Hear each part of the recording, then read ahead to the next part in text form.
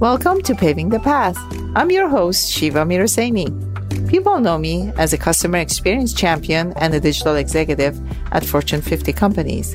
I plan on paving the path in my show with women game changers, thought leaders, and executives touching the entire spectrum of digital transformation in healthcare. Join me in exploring the digital renaissance that's shaping healthcare today and forever, changing the future of wellness, care, and health.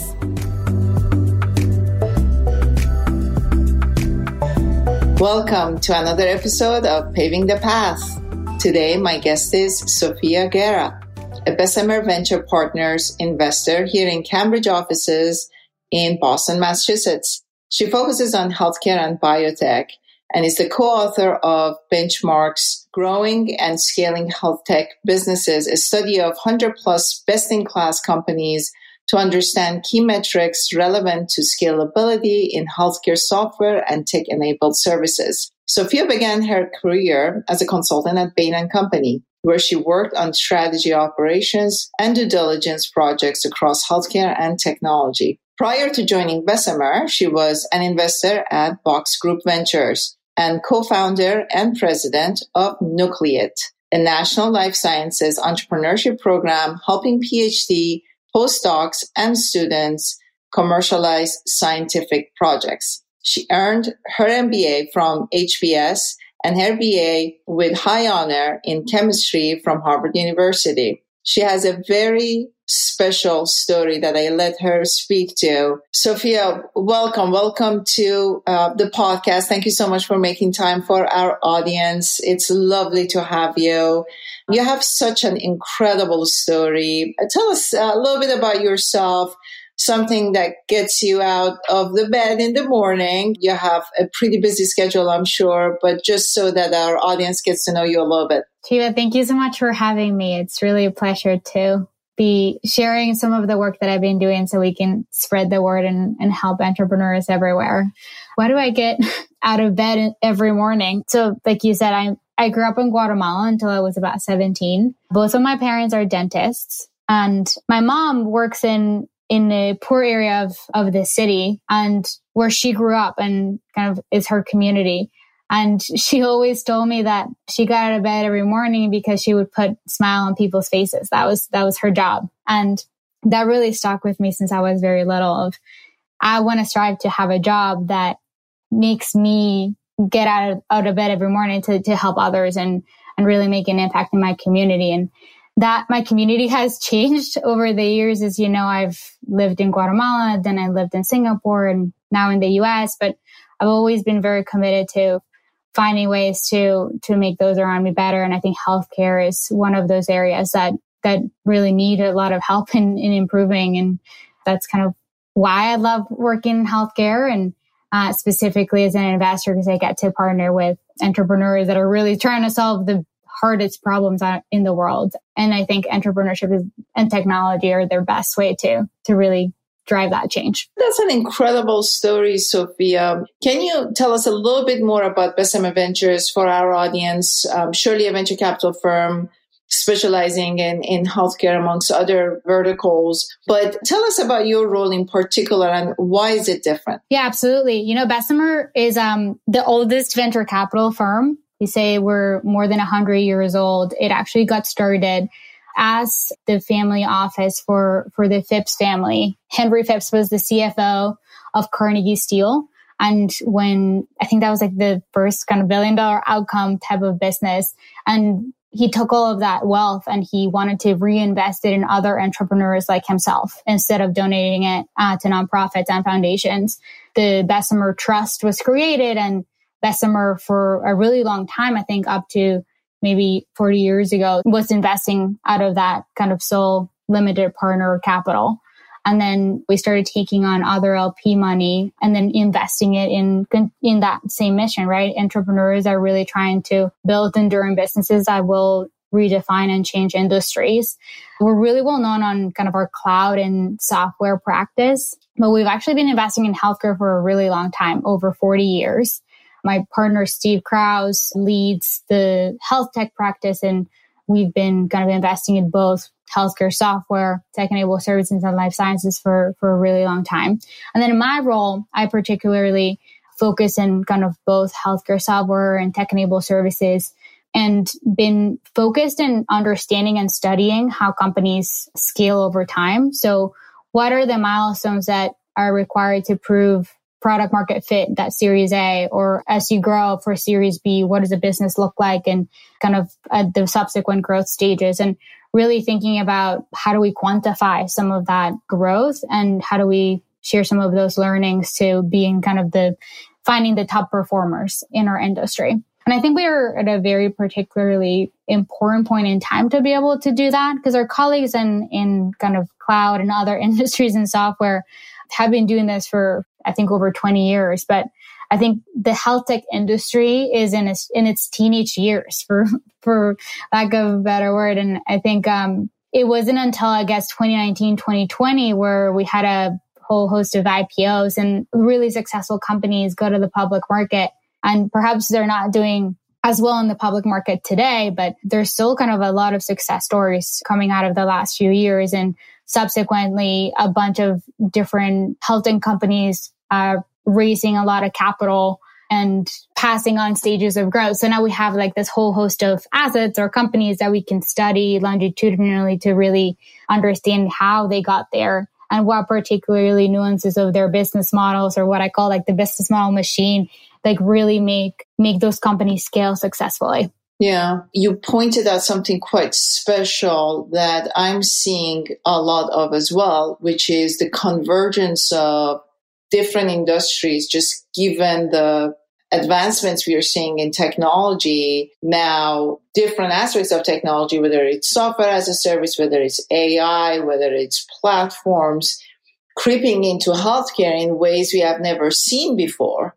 And so I think Bessemer, in a way, has an advantage, having had that long history of, healthcare investment, but also being very much in tune with technology and now being witness to such massive convergence, which is giving birth to, as you mentioned, a whole new generation of technology-enabled or SaaS-enabled, healthcare companies that are changing the face of the industry as a whole. And we may be at early stages, you said teenage years, but it's just moving very, very fast. I can't help but notice how much reading one has to do in order to just stay up to date, which is why interested in this conversation, the work you have done, the body of work, the research is extremely rich. And so let's dive into that, because the other macro issue that we are seeing is a different economic environment, right? It's shifting from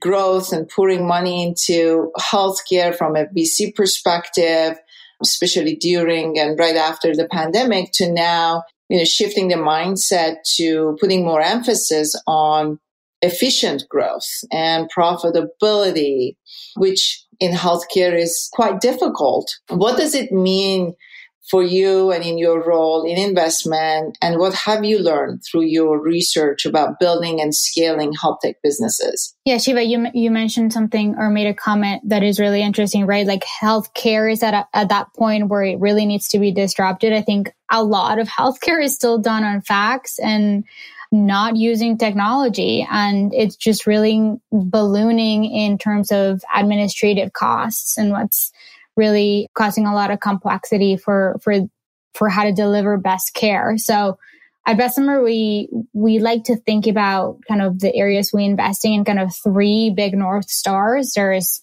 digitization, there's consumerization, there's valuation. And we look at those North Stars to kind of look at all the themes that we're looking at. And I think there is the ability to impact the way care is delivered, right? And there's, or the services of healthcare and how consumers experience that healthcare. And then how do we engage those consumers either through B2B to C business models, through payer and employer, or directly to consumer, and value-based care businesses. That's the valuation piece.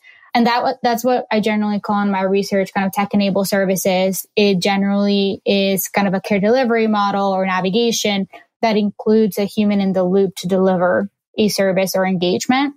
great examples of that are Livongo, the darling of health tech, as we call it. They were tech-enabled services businesses that were engaging consumers that had diabetes to better manage their diabetes.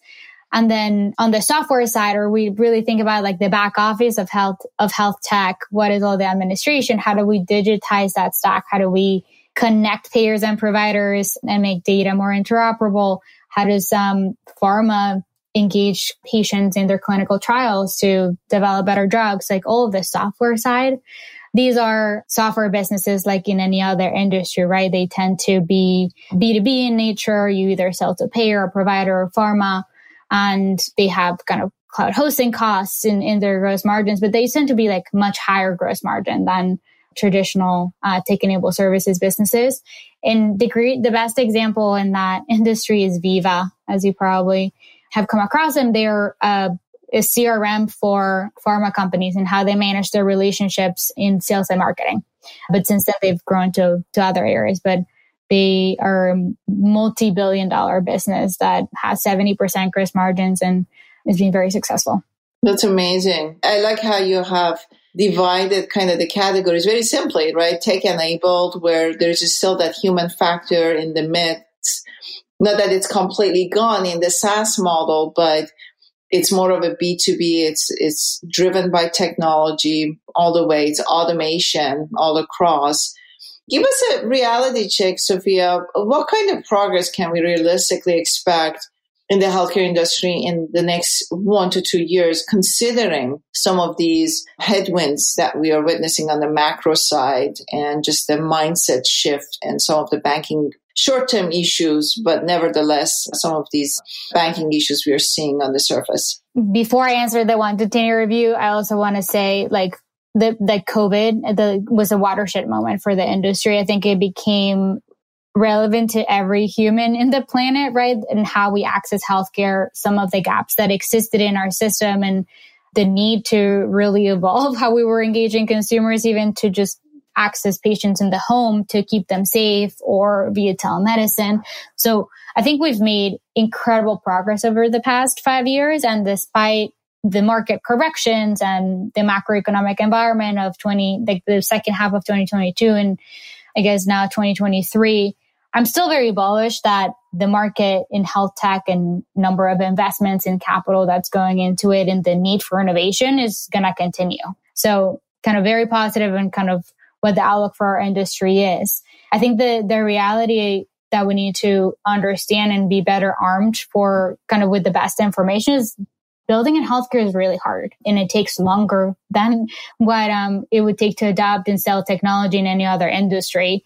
The report that we're posting in a week from today, and I hope we can share it with everyone who's listening, is we took a look at how long does it take to grow to $10 million in revenue or $100 million in revenue if you're a healthcare software and a tech-enabled services business, comparing it to cloud or software in any other industry that our colleagues in Bessemer look at in other spaces. And it takes like roughly 3 to 4 years longer to get to those milestones.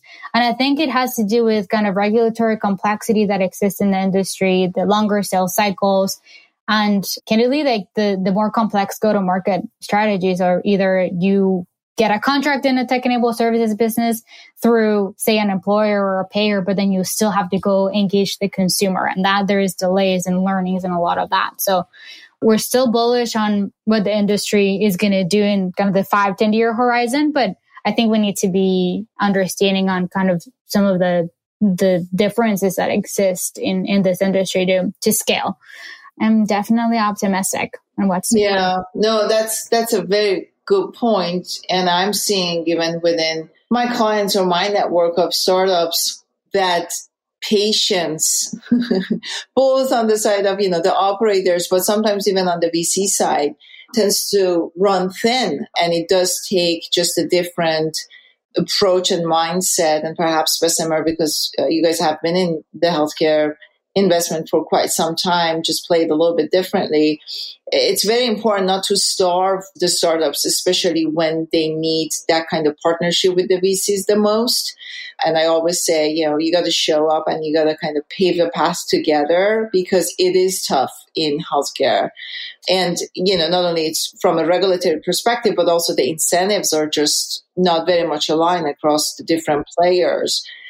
And that's actually a great segue to my next question. I got very much into your research and the body of work you guys have been doing from the perspective of an entrepreneur, whether on the tech-enabled side or the SaaS side. What could we take away, and how can we utilize your research in a way that can shape both from a business model, go-to-market perspective, or just strategies from the other side, from that entrepreneur's perspective? How can we utilize your research? Yeah, no, absolutely. I mean, that's the main purpose of this, is to kind of help founders, CEOs, and also board members, right? Take the knowledge or the learnings that we have from the many investments that we've made and companies that we've seen over the years, and how do we kind of strive to be best in class. But what does it mean to be best in class? We get a lot of entrepreneurs that come to us and say like, hey, how fast should I be growing? How much should I be spending in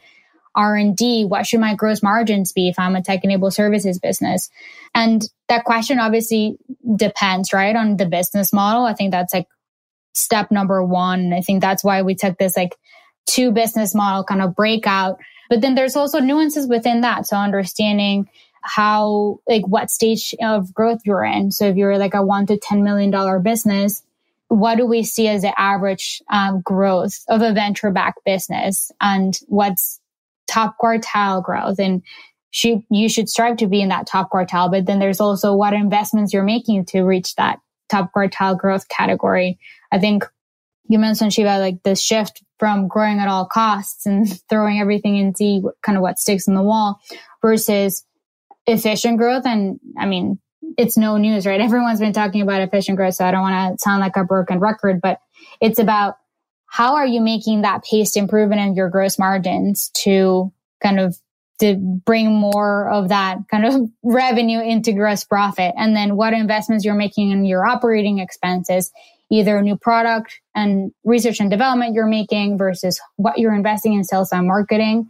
And what's that kind of payback on your sales and marketing invested dollars to bring more revenue, right? So so it's important for you to understand all of the different pieces of your business model and kind of how money flows in your P&L or your profit and loss and what investments you're making. But it's not just kind of what the return on investment is of those investments, but what are the trade-offs, right? Are you investing $1 in sales and marketing versus you're investing $1 on R&D? And then what are the decisions and trade-offs that you're making, in what timelines you're making those decisions? And then ultimately, what are the outcomes that you're providing to your customers? Because I think a really important learning that we've had across investing over the years in healthcare is proving your worth early on may require more capital and it take longer. So getting to that $1 million in revenue kind of milestone may take longer because you're going to have to prove to your customers your return on investment on a clinical outcomes basis or financial return on investment from the customer perspective. And that requires more time and research, pilots, etc. But then how do you leverage those outcomes to kind of improve your sales and marketing and kind of this flywheel that we call it on the sales and marketing side? Yeah, I couldn't agree more. In fact, this gives me another thought that I'm seeing, or another evidence of what I'm seeing across the healthcare startups. It's one thing to really just focus on how to run an efficient business. It's another thing to look at the broader perspective of all these other complementary solutions that are coming to the marketplace and the partnerships and the ecosystem that as a whole is shifting, right? So you can't, I'm seeing a lot of point solutions, for lack of a better word, but holistically, if you want to see a major shift and change in healthcare, it takes a lot of point solutions. And the earlier you can identify opportunities to partner and kind of be associated with an ecosystem that shifts, for example, the in-home healthcare movement that we are seeing, the better off you are. And some companies are doing fabulous work, just creating marketplaces, for example, and helping organizations connect. I'm sure you have examples like that as well. But it's worth noticing that while it's difficult to sell into healthcare, and it does take time and it's costly, especially getting to that first $1 million, there are opportunities for partnership even within the startup ecosystem in order to kind of accelerate your pathway to have a bigger, more sustainable momentum when you get to the buyers. No, it's a great point. In any industry, take fintech, take healthcare, you see different waves, right, of unbundling of solutions. So take like the unbundling of a big hospital system, and how are you going to deliver best of breed solutions for each category? And we've seen that over the past 3 years. Say we have big winners in MSK, we have big winners in mental health, we have big winners on maternal health. And there's still, when I say big winners, there's like companies that have raised a lot of capital and that have reached $50, $100 million, $200 million in recurring revenue. Reoccurring, because I guess in health tech, in technical services, is not truly recurring, but we can get into that later. But you've seen kind of lots of names kind of get ahead of the pack in those kind of what we call point solutions. And I think we're going to see the next wave of rebundling a lot of that. And some of those, there's a lot of benefit to having a particular solution that focuses in a particular condition. It's better to prove what your outcomes are for a specific population. How do you better communicate and engage a patient? And we've seen best-in-class companies, say MSK, like our portfolio company Hinge, or in mental health with Headspace, to really drive that and kind of take advantage of better engaging members through the payer, the employer channels to have best-in-class or best-of-breed solutions. And then we're going to see the wave of consolidation on what you're saying, either through partnerships or through acquisitions and mergers and acquisitions to get to that like rebundling stage. I think that there are certain companies that are better positioned to do that connectivity. There depends on how early you're engaged in the member, how wide your condition is, and potentially comorbidities of your patient population and the such. But those are totally normal kind of waves of innovation that we've seen over many years in different industries. Absolutely, Sofia. And you call it normal, but for healthcare, it's such a new phenomenon. And I loved how you put into unbundling and rebundling. And it may take not just a few years, but decades, because it is a highly regulated, very, very complex industry. But in doing so, and certainly taking the time to do it well and let the kind of the best of breed, even from the bundling side of it, kind of come to the other or appear on the other side, is very, very exciting. Although I'm sure it, again, like we said earlier, it does require a ton of patience. It just takes very thick skin, I think, to be an entrepreneur in healthcare, and probably even more so on an investment side of the house, because you just have to sit with and hold hands for a long time to see the evidence of return and the scalability of it. I'll give you a great example. We've seen, take recently, Oak Street Health announce a partnership with Interwell and for kidney care. And we're seeing that they're kind of in a really interesting position because they have this kind of primary care population of patients that they're taking care of and taking risk on. But then they're going to start finding who are the best of breed partners for specific conditions so they can kind of share that risk with.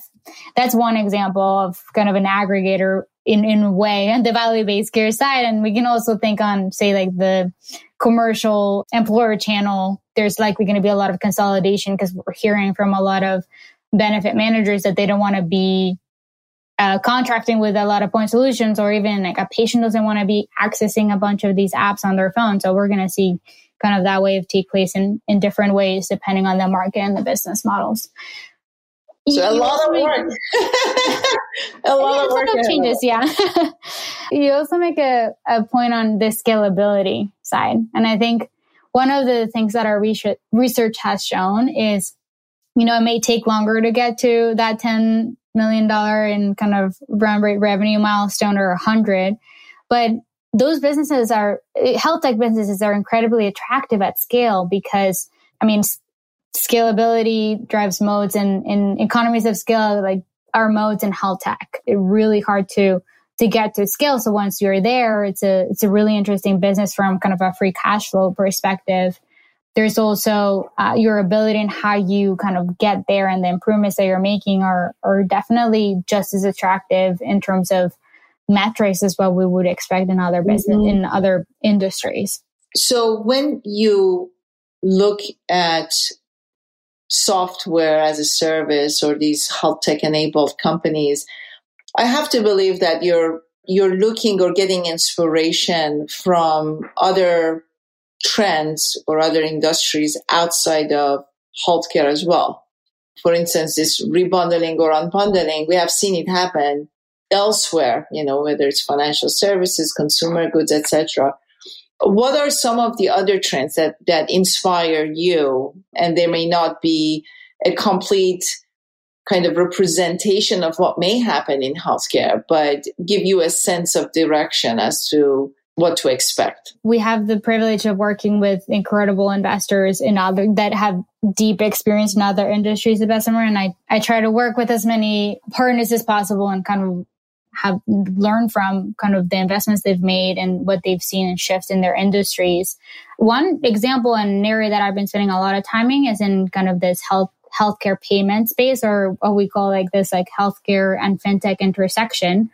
And that's because in financial services over the past, say, 10 years, we've seen kind of a huge shift to digitization of payments, and the tools and software that we're using to enable a bunch of digital payments. And in healthcare, we really haven't seen that. I think 25% of payments from a payer to a provider are still done in a check. And obviously payers are not incentivized to pay in a timely manner because services have been rendered in a fee-for-service world. And we're making the revenue cycle management processes incredibly complex to prevent providers from getting paid and payers from paying. And there's just this very complex system. So how do we think about digitization of the health tech payment stack? And how do we take out a bunch of services vendors that exist that touch different parts of the RCM system with best-in-class software? How do we take parts of that system and automate processes that require today hundreds and thousands of coders and billing and administrative personnel? Because, our system is ballooning in costs, and the big driver of that is the administrative burden that the system is taking. There are other drivers, but I think that's one way in which we can deploy software, and that we've seen it done well in other industries like traditional financial services. And then another area, I guess, tangential to that is just how do we leverage all of this incredible innovation and kind of technological shift that's happening in kind of large language models and generative AI, and how it's applied to healthcare. I think, like we said, innovating in healthcare is incredibly hard. And I think having a differentiated distribution and go to market is critical. So I think, what are the use cases within health tech that we think can be addressable with innovations in AI? In how do we deploy that in a very responsible way, I think is one area where we've been spending a lot of time at Bessemer. I'm super excited about that as well. To your point, kind of digitization was perhaps an intermediate phase of disruption in a good way to kind of collapse and automate. And then with AI and these large language models, you can go from point A to point Z in a fraction of not just time, but cost. And then there's this whole codeless or minimum code solutions that if you are a healthcare administrator, it opens up a whole host of opportunities for innovation, efficiency, and very exciting time for sure, as long as it's done with the right guardrails in AI and ethics perspective from DEI and bias, and just making sure that the models are very much representative of the reality. Yeah. And I mean, building the trust with the consumer and the buyer or the user, right? I mean, it could be the physician, a clinician, it could be the consumer, or it can just be a provider, like a administrator. And it's about, what is the use case you're solving?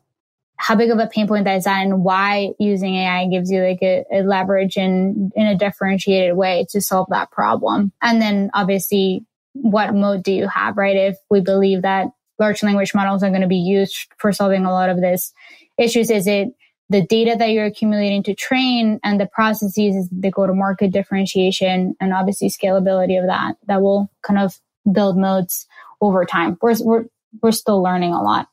Another thing that also guides a lot the areas that we invest in outside from kind of big technological shifts is legislation and regulation. I think we said in healthcare, you should use regulation shifts to your advantage and have it be a friend instead of a foe, right? You don't want to be disrupted by regulation, have your business be gone in kind of the span of a blink of a day, I guess. But instead, we study and think about what are the big regulatory changes that are happening, and then how is that regulation enabling for or incentivizing for innovation and new business models to kind of arise. I mean, the High Tech Act that gave kind of birth, as you want to say, to the health tech industry as we look back like 15 years, to changes in payment models to enabling new value-based care businesses, or even fall on the patient and ultimately play this game between the payer and the provider on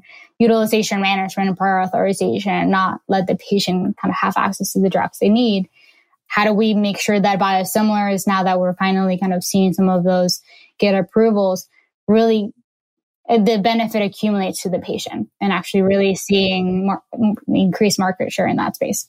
Absolutely. And I think it's a partnership with the government, right? It's, informing and influencing for some of these policy changes, and also kind of doing the dance with the government and ensuring that, investments are done in the right places to really elevate, in all the areas that you mentioned, the innovation and the opportunities for market shifting products and services.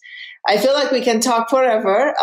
And so I'm very excited, not just for the work you have done, but for the next generation of the work you're doing, because it's not just, I want to clarify this, and we'll post this with the podcast. It's not just the benchmarking of these companies, and for you as an entrepreneur to kind of see where you fall in that bell curve shape, if you would, but it actually gives you a sense of where you can go or where you can take your company. And that's why, for those of you who are entrepreneurs listening or are in the investment community, I want you to follow this work that Sofia is doing, because the next generation of it is going to be just as much, if not more, informative and powerful. And so we'll make sure that we continue the conversation. Sofia, anything you want to add to what you are publishing next, and how people can engage with you, follow you? Where do they find you as they get even more interested in the body of the work you're covering right now? Yes, I mean, that's the main goal of this, is to make this accessible to all entrepreneurs out there. So we're going to be publishing the report for scaling health tech businesses to 100 million and beyond in the next week, or by the time you publish this, I'll be public. But then the whole goal of this is to have this database be an ongoing project where we can continue to add more companies to the database and continue to follow longitudinally how the businesses in the database have scaled, and cut it in different ways, either by understanding your end customer, if you're selling to a provider or pharma or a payer, how those benchmarks change, or if you're a value-based care business, which are particularly different business models, how do those benchmarks change? And we want to productize this and make it available to as many folks as we can in as many different cuts as we can. If you think about it, it's like a 3-dimensional cube.